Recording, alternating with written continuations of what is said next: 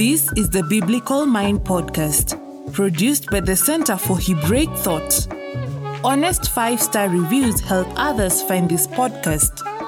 Visit the magazine at thebiblicalmind.org for articles and videos that explore the deep structures of Scripture.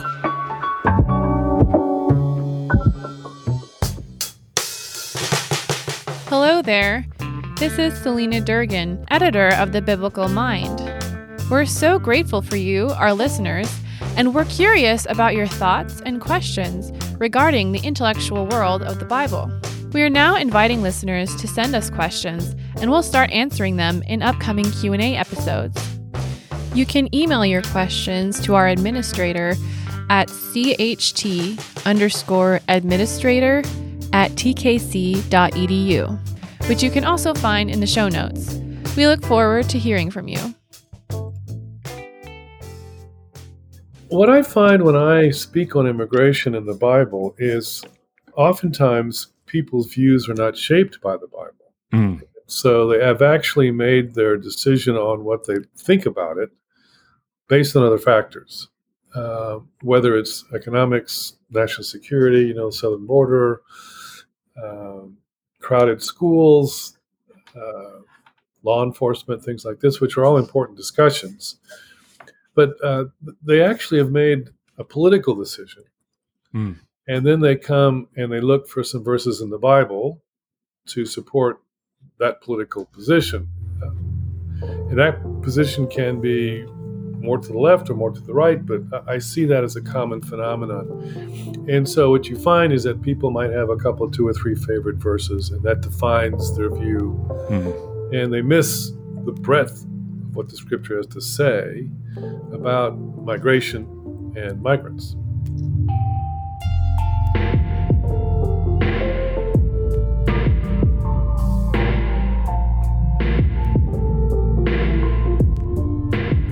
I think a lot of, when I teach undergrads intro to Old Testament, a lot of them are shocked about how much it has to say and how much it continually returns to it. But I think it's fair to say that it not only has things to say, but it shows a lot about the role of migrants and migration in the life of Israel. Do you think you could make a whole case from the showing rather than telling of migration in the Bible? Yes, and I think part of it's just getting a different orientation. If we can appreciate that the history of humanity is the history of migration. I mean, it's even in Genesis 1 where we're told to fill the earth. Well, how does that happen? Well, people move. And this is the history of the world. And so if we can appreciate that the Bible is, cutting a slice into a particular part of humanity, the people of Israel, and later the people of God in the New Testament, because you're still migrating in the New Testament, I think that helps them understand. What we're seeing today is something we've seen throughout history. The numbers we've never seen before. But the phenomena of migration, that's as old as time. And so we should not be surprised that the Bible is talking about it as the people of God experience it, and that they can trust that God is with them in those movements. They go through war, they go through famine. The very things that drive migration today are driving people in the ancient world as well. Can I ask you to say more about that? You basically said what it means to be human is to be a migrant of sorts. Yeah. A lot of people are just going to instinctually reject that. Yes. Maybe not biblically, but it doesn't feel right to them. So could you say more like how you see that in Genesis 1 through 11 maybe? Yeah, I mean, well, not even Genesis 1:11, it's just common human experience. If we just look at what migration means, it just means people on the move. Now, in this country, people move all the time. They move to a new city, they move to a new state, they move across the country, maybe 2,000 miles away. They just haven't crossed national borders, but they've crossed what we call state lines. So the migration piece, we're doing it inside the country all the time. In fact, I was talking to several years ago, a Chinese missiologist, and he was telling me that there was 80 million people of internal migration in the Republic of China. So, I mean, we're seeing massive numbers, but it's the human phenomenon. And so you see at the beginning of Genesis, doesn't begin well. I mean, They're Right. kicked out of the garden, so they have to begin to wander. And Cain wanders, and so what you see, even in those early chapters, are people moving around. And then, of course, you get to the Tower of Babel, and if you can even think of the Tower of Babel story as kind of a kickstart of migration, um, there it is. If you Yeah. look at the Table of Nations in chapter 10, they're telling you where all these peoples are, Right.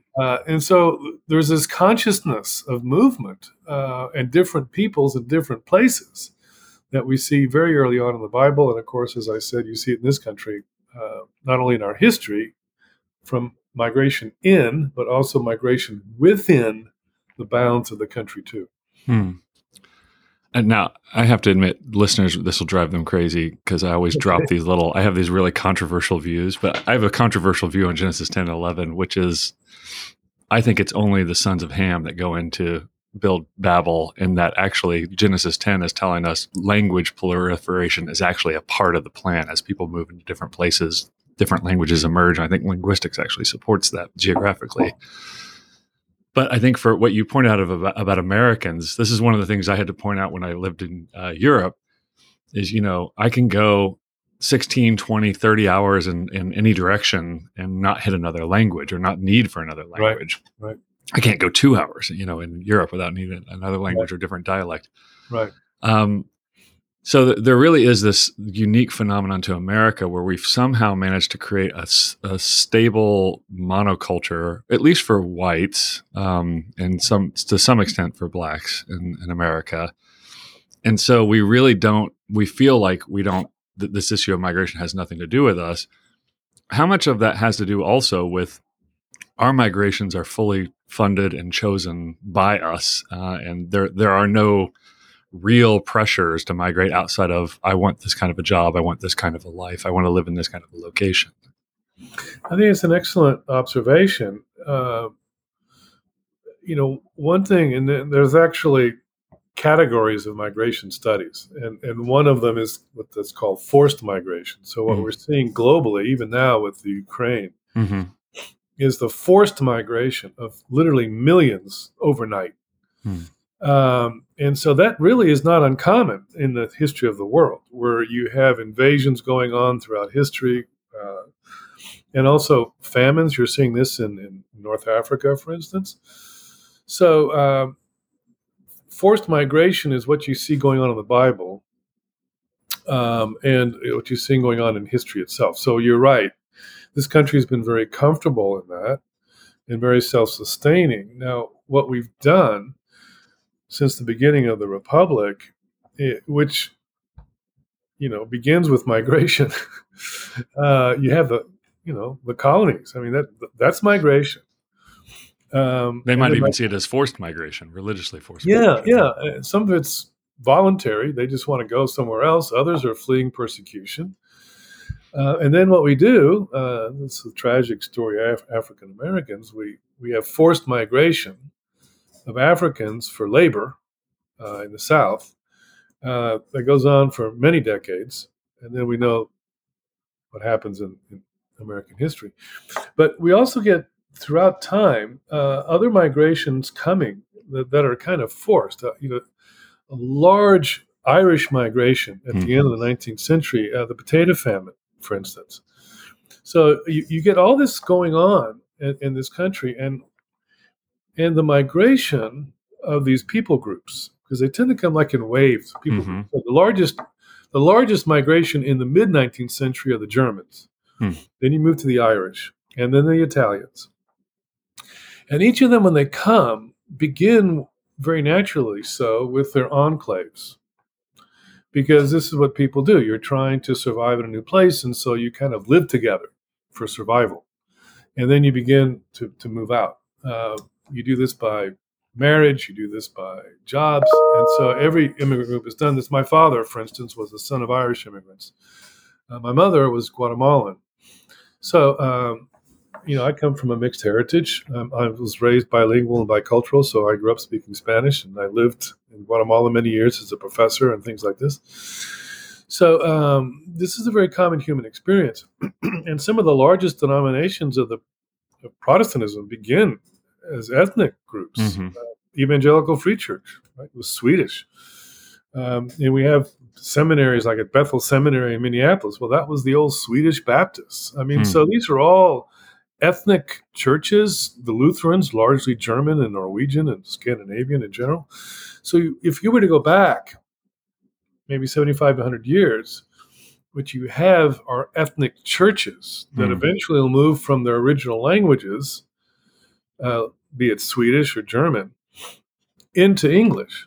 And you're seeing the same phenomenon, for instance, with Latino churches, where the first generation immigrant churches are Spanish speaking. The second generation, they're struggling with English or Spanish or both. I go to a Latino church on Sunday afternoons, and the young people largely speak English. Some of them still speak Spanish or kind of a Spanglish, but their parents want something in Spanish. I mean, so the Spanish or the Latino churches in this country are going through what every immigrant group has gone through, decades or a century or two before.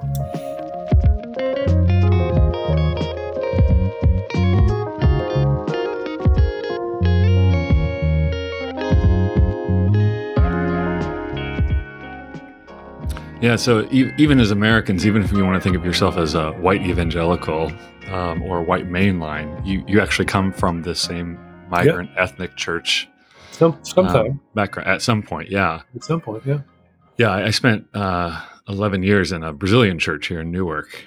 Oh, okay. Saw all those dynamics of first generation, second generation, and all the odd dynamics that emerge in northeast coast.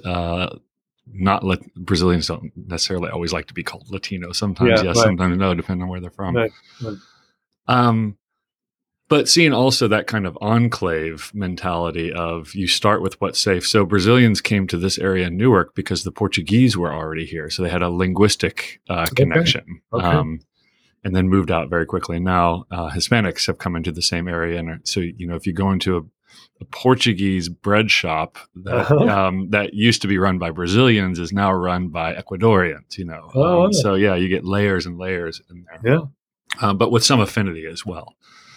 So I wonder, so here's the typical move I run into. I don't know how much you run into it, but essentially you can make this case very strongly from the Torah and the prophets. You're a prophet scholar of renown, right? And that, okay, we have to care for the foreigner. I think there's two parts to this question. One is, but doesn't that mean the foreigner who has legally immigrated and has kind of gotten their green card? That's one question that lots of people are going to ask. And then secondly, do we still have to do all this foreigner care? Because Jesus came, the old is gone, and the new is here. And we're all just one big happy family. And we're all just law-abiding citizens now. I mean, because as you noted, this becomes a legal issue very quickly for a lot of Christians in America particularly. And in the UK as well. Boy, that's, I get that question all the time. So there'd be several ways to respond. One is when people normally start talking about legality, I can almost be assured that they do not know how bad the American immigration legal system is. Oh, for sure. They don't understand that it hasn't been updated in decades, that it is basically non-functional, that it is grounded on visas that are quoted every year, QUOT, a quota. For instance, the quota for unskilled labor yearly is 5,000 to 10,000. We guesstimate that we need at least 500,000. So very quickly, the whole thing just is non-functional. Right. And so that 500,000, to be clear, is just a lot of statutory neglect. The government intentionally looks the other way because we wouldn't be able to eat if there weren't massive amount of immigrants coming through. Right. So. And the sad thing is, years ago, there was a move, this is about 15 years ago, to connect the quota numbers to economic need. Mm-hmm. Well, that's just common sense. Right. But what's happened in immigration, as we know, even build up to the midterms coming up, is that immigration gets politicized. And both sides have gone to extremes, and neither of which are actually functional alternatives. And so the first thing I would say is the U.S. immigration system is a total mess. It has been for a long time. So, but what happens is I think people just assume that if it's American law, it must be good law. And what we also forget is that we change laws all the time. So when laws are bad or inefficient, we change them at every level you can imagine in this country. But when it comes to immigration, it kind of gets frozen in people's minds. So that's part of the problem. Now, the other thing that I would say is when I have these discussions and with full consciousness of how chaotic things are, people go, "What? So what should we do?" And so my question to them is, well, who is the we that you're talking about? Are you talking about the U.S. government or are you talking about the church? And those are two different conversations. Because the idea of caring for vulnerable people, which is a biblical theme from start to finish, is a mandate for the people of God. Now, if the U.S. government wants to do what it wants to do, well, okay, but that's not the role of the church. And so the church has to understand maybe its role vis-a-vis the U.S. government, but it should not define its stance nor its actions according to a particular U.S. political party, because then our faith gets compromised. The Christian faith has been compromised from day one in different places and different times by different political systems, and you see that compromise going on in ancient Israel. And this is what happens to religion in general. Religions get compromised by political ideologies. I mean, you could talk about the rise of militant Hinduism in India, or militant Islam. You see where the religions get,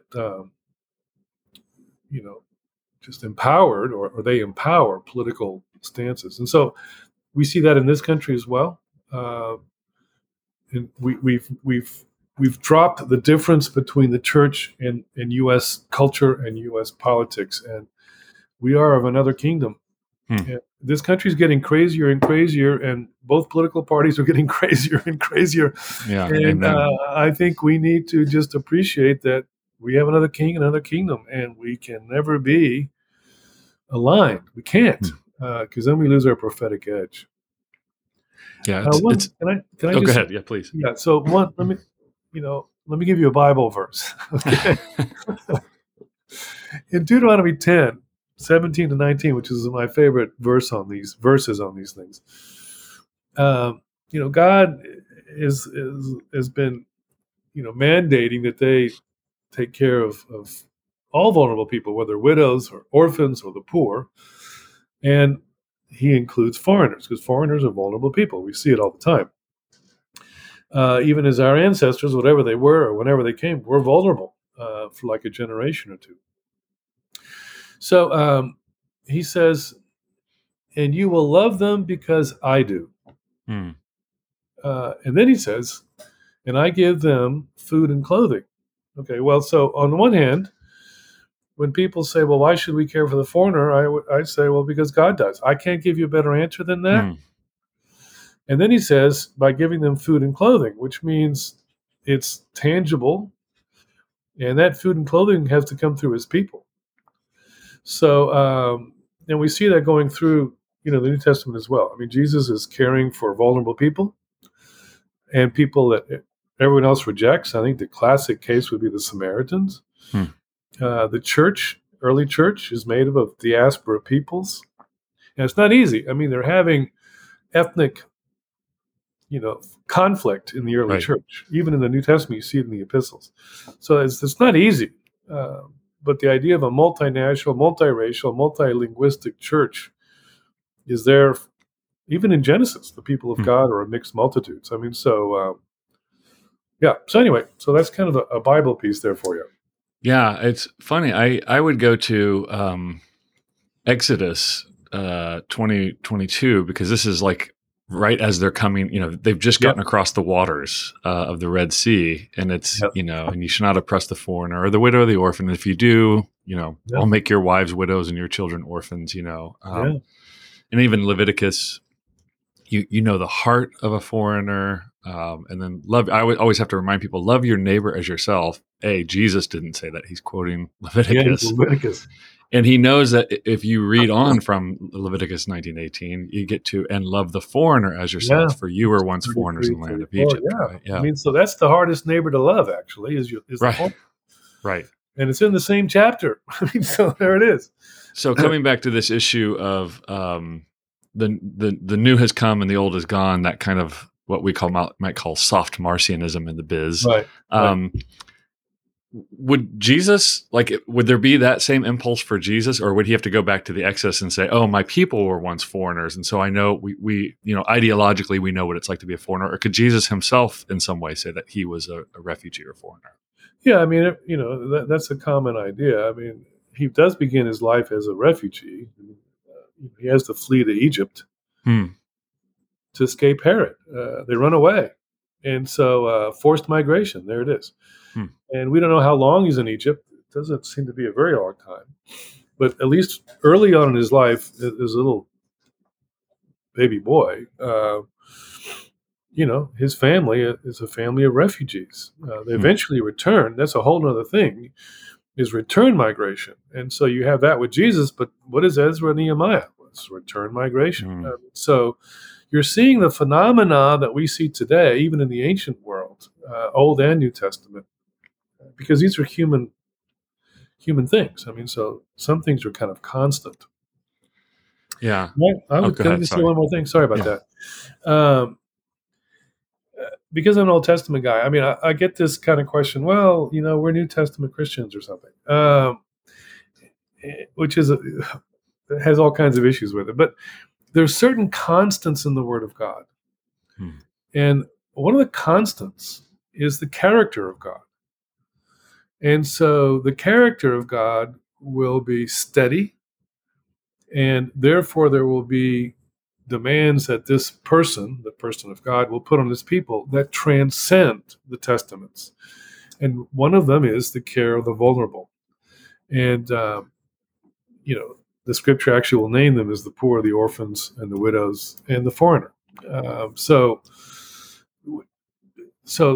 the idea, well, old versus New Testament, maybe in terms of how the law functions. I mean, that's, this was an ancient law to organize an ancient society.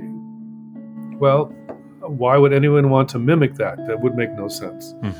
What transcends that particular manifestation of the character of God is the care of the vulnerable. So that Old New Testament dichotomy doesn't really work.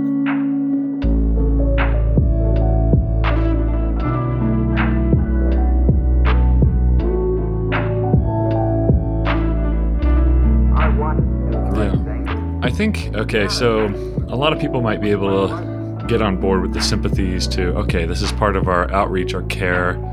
It's part of our duty, if you want to put it in that sense.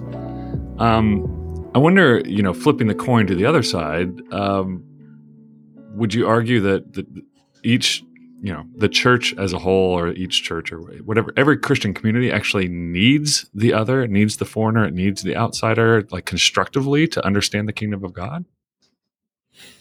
I would say that's true, but in a bigger sense. So I think the church needs to have vulnerable people in its midst. One category of which would be the foreigner. But for the church to actually live out its calling, you should be able to see vulnerable people, widows, orphans, alcoholics, single moms, abused young people. So we should be kind of including them and embracing them. And one other category with its own particular set of challenges, and each one of those groups has its own particular set of challenges, is the foreigner. So when I speak to Latino churches, what I will say to them is La Iglesia Angla nos necesita. I mean, the Anglo Church actually needs us because we remind them of what it means to be foreign. And I think that's important. The Old Testament is constantly saying, you can't forget, you can't forget, you can't forget. And part of the problem of this country is that we have historical amnesia. So the only immigrant memories that we have are like St. Patrick's Day or, That's my Oktoberfest. people. Yeah. And so, but I'm it's biracial as well, by the way. I'm Scottish and Irish. So okay. That's an interesting history. But it's been reduced to, a parade and everyone wears green and drinks green beer or something. I mean, but right. Something that absolutely baffles real Irish people. exactly. And the thing, when God is reminding them in the law in the Old Testament about you were once slaves in Egypt, he's reminding them of their socioeconomic and political experience.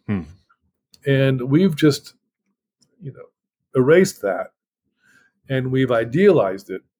But, my grandfather came over as a single man, Irishman, went to Montana as a cowboy of all things. Whoa. And then he moved to Boston, all Irish Catholic, right? So all Irish Catholic come from Boston. And then, my grandmother was a mail order bride. I mean, this is all those kind of stories. The ghettos, the Irish ghettos in New York and Boston, the gang wars between the Italians and the Irish, all these things we've just totally forgotten. And we've just whitewashed it. So that's part of our problem is the loss of memory. And so immigrants can keep that memory in a fresh kind of way. It doesn't make it easy. It's complicated at so many levels. But I think the church needs those visible human reminders.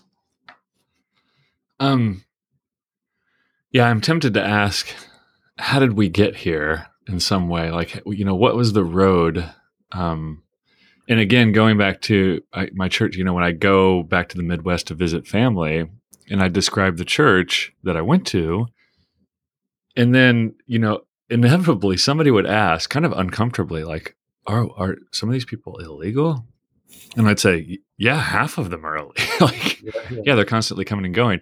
And let me tell you what that actually means is that means that, usually at 18 years old, they made a decision to overstay a visa. When you're least capable of making wise decisions, they made a decision to overstay the visa, which means they can't go back to their home country and see their family anymore, which means they're kind of landlocked here, which also means at any minute, which this happened somewhat regularly, is when ICE, what they used to call ICE, somebody would just go missing.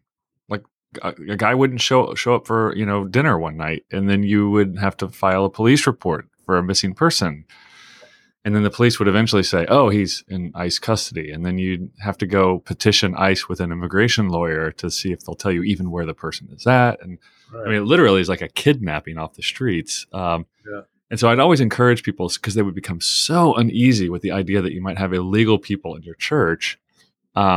Again, go spend some time in what they used to call an INS office. Like, just go sit in the waiting room for an hour and talk to people and see what's going on there. And you might gain some sympathy. But I guess the question, in the route you just traced, that's burgeoning from my diatribe here is, why didn't, my Irish heritage, why wasn't it imbued in me? Oh, like we were once immigrants, like we were the poor scum of New York that were mistreated and looked down upon by the supposed natives. So therefore I see these other people and think, oh, these are my brothers and sisters, like what happened, or what do you think allows that gear shift to flip into where now Irish Americans look down and say, like, wait, you have illegal people in your church? And I mean, Irish mixed, European mutts these days. So. I mean, it's an historical thing. I mean, there was no federal immigration law. Really, the first major immigration law at the federal level was 1882. I mean, so the country exists for a century with very hodgepodge, state-led migration stuff. So the idea, well, my ancestors came legally, and I'm going, do you even know what that means? And legally, back then was you show up at Ellis Island on the East Coast and Angel Island on the West Coast, San Francisco Bay. Most people don't even heard of that one. And they'd register you. You'd sign your name, and and if you were healthy, you could come. With all kinds of interesting things. I have a New Testament scholar colleague. His name is Doug Moo, Moo. Oh, yeah. And I said, Doug, that's really an odd name. I said, was that hard growing up? Did people kind of tease you? I said, oh, you have no idea. So I said, where did that come from? Well, like in the 19th century, his background is like Norwegian or something. And so they asked him at, that table where they were registering, what's your name? And to the guy signing it, it sounded like Moo, so he wrote down M-O-O. Yeah. And and it stuck. So all these kinds of complicated things that we don't even know about. But this idea of a second generation or third generation forgetting and then becoming indignant when others come, that's a very common human phenomenon as well. So what we see in this country is not unusual. The particular explanation will be unique to this country, but the phenomenon of forgetting. This is what's going on in ancient Israel, right? They're just forgetting. Yeah, and so that's not. I'm not surprised by it. That's what people do, because you want to identify with the new place. So I'm sorry, all these buttons are going on. I don't know if you do all this dinging. Yeah. If I turn the sound off on this one, I'll turn off our sound. Right. No, I understand. Yeah. Okay. So it's very common, this integration process. Right. And you see where some will work so hard at integrating that part of that is erasing the past. And so I talk to like second generation Latinos, and they'll tell me things like, I was talking to one guy, it's been about 2 weeks ago now. His parents were Cuban. And so they came as refugees, out of Fidel Castro's Cuba. And the parents were so grateful to be on U.S. soil and so wanting never to go back to Cuba because of what they had experienced under Castro, that they refused to teach their children Spanish. Oh, wow. And so they wanted them to become, quote unquote, Americans. That's very common, actually. And so I have a colleague, Puerto Rican parents, same phenomenon. The grandparents speak Spanish, the parents speak Spanish, but they refuse to teach him Spanish. And so here is this Puerto Rican guy, with a Latino name, but he can't speak Spanish. So that's a very common phenomenon. So what ends up happening, besides the cultural, linguistic piece, is that what's happened in this country is that it gets wedded with a political party, which ratchets up the emotional quota of that discussion.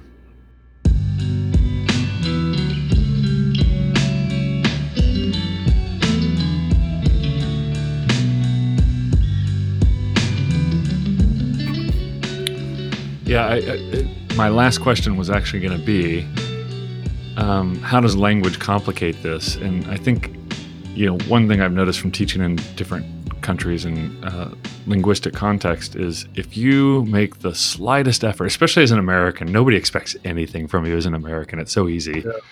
But if you make the slightest attempt to try and speak that local language, it's more than just communication. Like people pick it up as almost like a love letter to these people. You can say the exact same words in English, have them translated, even if you're stumbling through in Portuguese or Spanish or Hebrew or Arabic or something. It just changes the dynamics. And what I've come to realize is learning another language, especially as an adult, where you weren't raised as a bilingual. It rewires something in you compassionately, like that feeling of like, oh, how would you say this in that other language? It does something to you internally. And so I wonder if the monolingual culture of America has actually done a lot of work against us on this front. And maybe something as simple as, in St. Louis when I was a pastor, we constantly had international refugees in waves. It was the Bosnians, and then the Somalis, and then the Bhutanese, and so we were constantly, it wasn't feasible to learn all of those languages. But I wonder if it would be like one simple thing a church could do is actually start to learn a language of an immigrant population in their midst. That's a wonderful idea. And one of the things that I understand, because I go to a English-speaking church in the mornings, and then I go to a Spanish-speaking church in the afternoon. Because of my background, there's something about singing in Spanish and hearing a sermon in Spanish and then talking with other believers in Spanish that feeds my soul. And what people don't understand oftentimes is that every person has a language of the heart. Mm-hmm. And so even, and the language of the heart is not only a spiritual, but I mean, even like, my wife is, from the Houston suburbs, but, she loves Latin music, but, there's Latin love songs. They work in a way that English doesn't. Mm-hmm. It's very much ingrained in the culture, and there's a love language. There's a cultural language. And so when a person comes from another country and they have to learn English because they have to navigate this country, it becomes a negotiation of and this is another thing that people don't appreciate. Becoming an immigrant is actually a lifelong negotiation of loss. Mm-hmm. Loss of language, loss of food, loss of nonverbal language, loss of how relationships work in the family, let alone in the culture. You'll dress differently. You'll greet people differently. You'll celebrate birthdays, Christmas, Easter, and you're constantly giving stuff away. Mm-hmm. And this is one of the painful things that all immigrant groups go through. And this is one of the reasons why first generation tends to be in enclaves, because there's a sense of we need to keep our sanity. We need to keep ourselves true to ourselves. And so over time, that begins to dissipate. And so you see it with Latino families where the kids are embarrassed by their language or embarrassed by their culture, and the home dynamics that generates. Mm-hmm. And I've been in Latino churches, sounds like you have too, where the adults are speaking Spanish, the kids are speaking English, the parents will speak to the kid in Spanish and the kid will respond in English, or the parent will try to speak some form of English to the, and that's in a public space, which is the church. I mean, you imagine at the house, in the home. Right. All this stuff's going on behind the curtain. And if we had a sense of that, of which language is a major part, I think that would help. And the thing is, this country was founded on a multitude of languages. I'll give you one quick example. I don't know how our time's going, but we're good. Okay, so Benjamin Franklin, I had this article that he published. Well, he was worried about the Germans because there was a German enclave, right, on the East Coast. And he was worried about the Germans, he says, because, they had their own churches, their own newspapers, their own schools, their own stores. And he was worried if they could become anglicized. And so then he goes, and the men beat their mothers. And you're going like, where did that come from? He says, but they can become civilized. And you're like, my gosh. And then he says, they have a different pigment than we do. Pigmentation, right? And I'm going, really? The skin color of a German versus a Brit is that different? But what you're seeing is this, there was this linguistic stuff going on in the colonies. There was Germans, there was French, right? Certainly Dutch. Dutch, yes, very good. And in the South, in Florida, which no one talks about, would be the Spanish. Right? It wasn't part of the colonies, but the Spanish were present in Florida very early on, let alone the Southwest. So you have a multilingual country from the very beginning, and it's gotten more linguistically, diverse over time. with all the immigrant groups. But we tend to homogenize it. And this is one of the tragic things about this country, this a monolingual culture, which in Europe, of course, as you know, isn't that way. But we have in this country. And maybe because we're isolated, we have two oceans on each side. To the north, English-speaking primarily, though there's a French side to Canada as well. In the south is Spanish, and we just kind of ignore that. So we can kind of keep the English enclave because of geographical reasons, probably, too. Well, and as it goes with Pidgin and Creole languages, it's the language with social political power and economic power that determines which one's going to become the Pidgin and which one's going to become the spoken language. So, yeah, it's funny because even one of the original demands of Putin when he was going to invade Ukraine was that Russian should be the official language. Right. Like, where did that come from? Total imperial imposition, right? Yeah, but you're right. And this is part of what you hear of even on the ground from prisoners of war. Speak Russian. Don't speak Ukrainian. If you want food, speak Russian. So it becomes a power play. Yeah. Well, Dr. Daniel Carroll Rodas, Yep. Thank you very much for your wisdom, your work over the years on this topic, and your time today. Well, it's been fun to be with you. Thanks for having me.